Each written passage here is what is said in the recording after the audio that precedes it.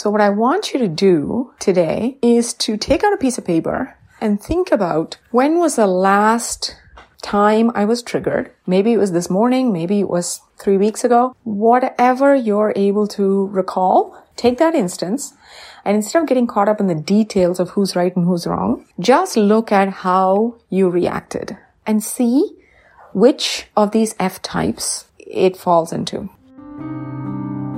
Welcome to Heal Your Relationships. This podcast is all about healing your marriage and your other close relationships without waiting for the people around you to change. I'm your host, Dr. Kavita Sun. Let's dive in.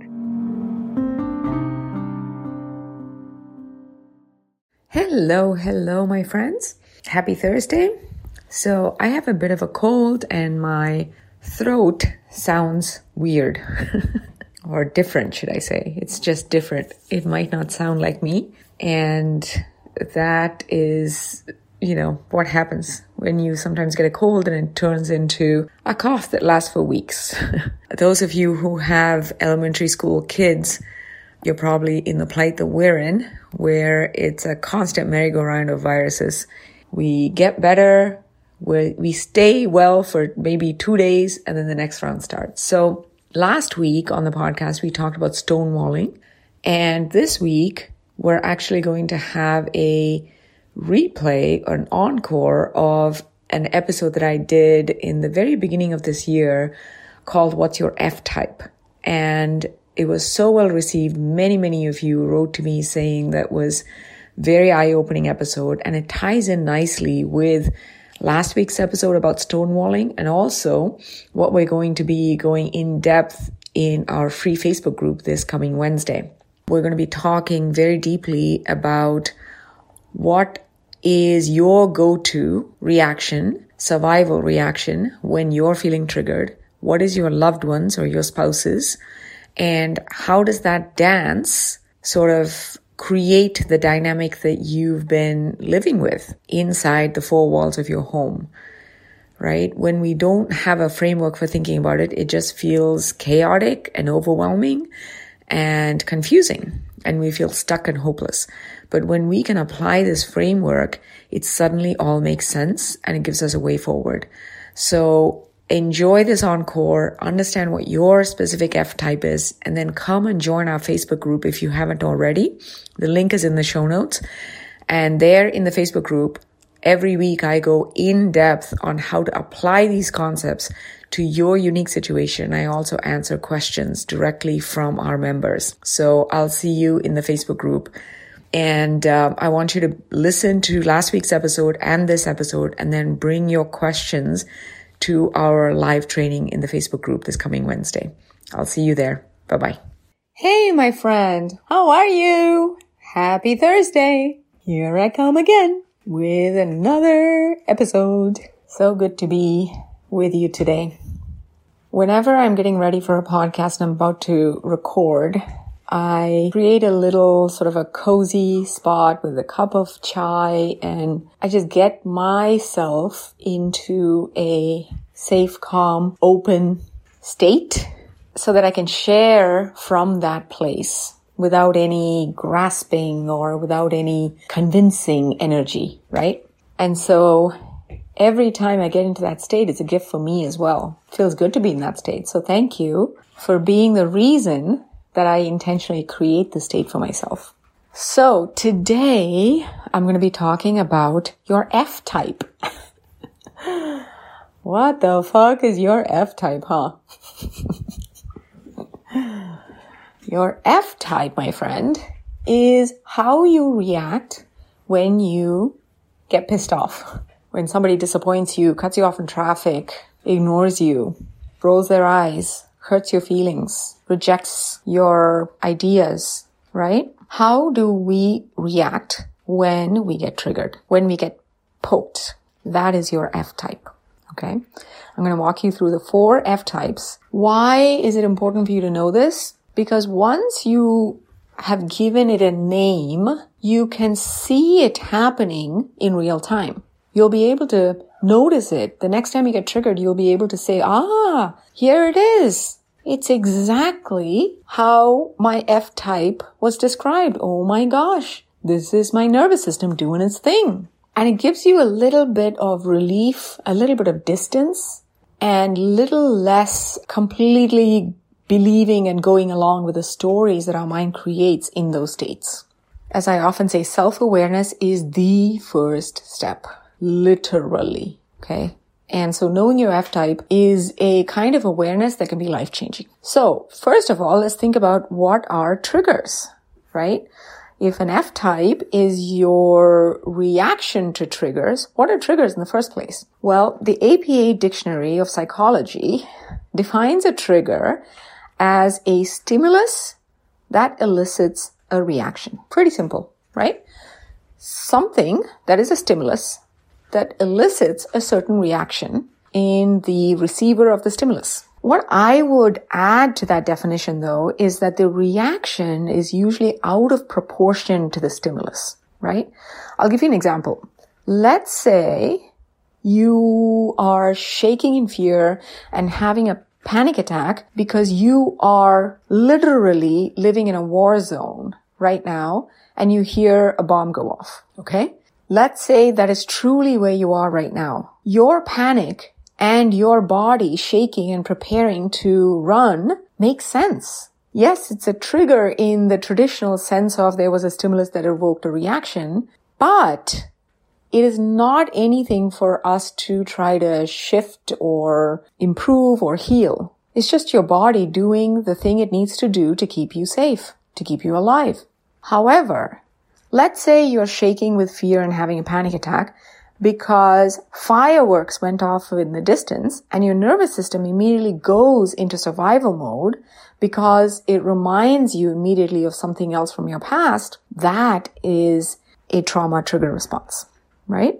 I hope that makes sense. The kind of triggers that we are interested in are those triggers where the reaction is out of proportion to the stimulus that is happening in the present. So this begets the question, are triggers always about past memories, right? I just said the fireworks might have reminded you of something that was really scary from the past. So it doesn't mean that you always have to have something scary from the past for you to be triggered. And the answer is not always. So the way trauma works is that it can create, of course, explicit memories within us, right? Things that we actually do remember, stories that we all have about people in our lives and our childhood and things that happened and things that we wished had happened and all those things, right? These are explicit memories. They are stored in the hypothalamus, which is in our brain. But the most potent reactivity comes from what we call implicit memories, okay? Implicit means that they don't have a clear narrative often. We piece together a flash of an image and the sound of somebody's voice and the sensation and something about, the feel of that cloth, and all of those things can coalesce into you having a reaction to something without, or at least before you have any conscious awareness of any memory per se. Okay? And these sort of implicit memories are stored in the body's nervous system, not in your brain. It's not something that, you hear a firework, you may or may not be able to stop and say, oh my gosh, I am having this reaction because this firework sounds just like, right? Before you even have any awareness of what's happening, you are shaking, trembling, and maybe yelling at somebody. These are implicit memories, and these are really, really important to heal because they produce reactions in you that is outside of your voluntary control and outside of your thinking brain. So you can't think yourself out of it. You can't reason yourself out of it. Because sometimes when you get triggered, you don't even know yourself why you're having such a strong reaction. You have an idea, maybe it's because of this, maybe it's because of that. Or you just feel mad at somebody in the present and you're caught up in ruminating about them. But there's a tiny part of you that's surprised by the intensity of the reaction. All that is okay? I want to tell you, we don't necessarily need to find the memory. A lot of therapy and psychoanalysis in the past was focused on finding the memory. And it's only in the last, I'd say, 20, 30 years that we're starting to understand, just in the very nascent stages of understanding, there's much more efficient and healing to relax your tightly wound nervous system around those implicit memories. So, as a first step to relaxing that part of your nervous system, we have to be able to name something as a trigger, right? Awareness, again, is always the first step. So, in this episode, I'm going to share with you the 4 types of reactions you can have to a trigger so that you first can know how do I tend to react, and then you can name it as it's happening as a trigger. That's the first step, right? And then in future episodes, we'll talk about how do we approach a nervous system to shift implicit memories. So the 4 types of reactions, or the 4 Fs, are fight, flight, freeze, and fawn. Again, let me say that again. Fight, flight, freeze, and fawn. Let's look at each one. The fight response is when something upsets you and you become irritable and your body is agitated. You have a lot of energy, you feel angry, you feel agitated. Maybe you're pacing, maybe you're raising your voice, you're getting snippy, irritable, maybe you're even yelling. Maybe you go for a run to try to release some of that energy. There's a lot of activation in your nervous system, and it is a way of your body getting ready to defend itself using some form of aggression, right? That's the fight response. Maybe you become sarcastic, right? All of that is a fight response. Anxiety is the fight response as well because it has a lot of agitated, activated energy in the nervous system, right? So you might be anxious and getting ready to defend yourself. So that's the fight response. The second one is the flight response. This is when you are trying to escape. So maybe when someone hurts your feelings or something happens that disappoints you or irks you, your go-to is to try to disengage. Okay? These are the conflict avoidant among us. We want to avoid conflict at all costs. So we go for a walk. We don't bring up things that need to be talked about because we don't want to face somebody's anger or the discomfort that comes with difficult conversation. It just feels really, really hard. It might even be that you just look away when someone looks like they are upset, or when you're feeling upset, you tend to at least look away if you can't get away. We also see this in actually leaving relationships when it gets overwhelming. So that's a flee or flight. Both are the same. The third one is the freeze response. This often happens when our fight and flight have not worked. When we feel that we are stuck, we're trapped, and all of our protesting and our anger and our energetic attempts to try to fix it hasn't actually worked, but we still feel stuck, we feel like we have to stay in that situation, then we can often go into freeze. Freeze is similar to playing dead. When an animal is being chased by a predator, it will run as fast as it can. But at a certain point, if either it's run out of energy or it's being barricaded in some way, the next thing it's going to do is try to play dead. It'll try to attack back if it can. It'll try to run away if it is smaller than the predator. But if neither of those work, then it's going to play dead. That's what we do as well. We freeze. It's kind of the deer in headlights, sort of like staying in limbo, feeling like we are just going through the motions of the day in and day out, day in and day out. We try not to think about anything. We're just frozen, disconnected from our bodies, often just spacing out on social media for hours or on Netflix for hours. Using distraction mechanisms is common in this F-type. Okay, whether it's wine or the internet or porn or shopping or food, we tend to numb out so that we don't have to think or feel, and we just stay in that limbo state. That's the freeze response. And the final one is the fawn response. This one was added by somebody called Jeff Walker in his book about complex PTSD. I think he wrote it in the 80s. But the fawn response is something many of us, intellectual types, professionals, women especially, are used to, because the culture also sort of encourages this in women, which is the pleasing other people, walking on eggshells, right?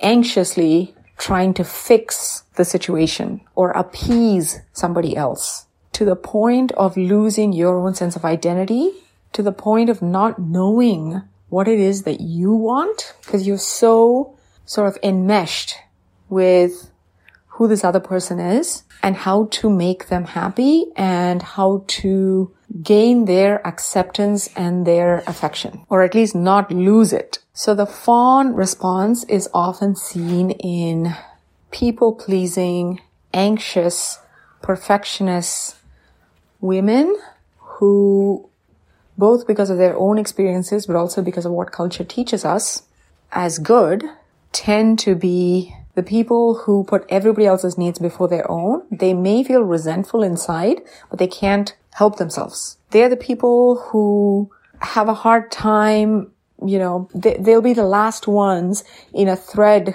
of text messages because they can't let anyone else's text message, they can't leave it hanging, right? So they have to go in and oftentimes with a lot of exclamation points or emojis, cheerlead other people. So, my friend, I want you to consider, you may have more than one F-type, by the way. People have asked me this as well. In different contexts and different relationships, you may have a different F-type. That's completely fine.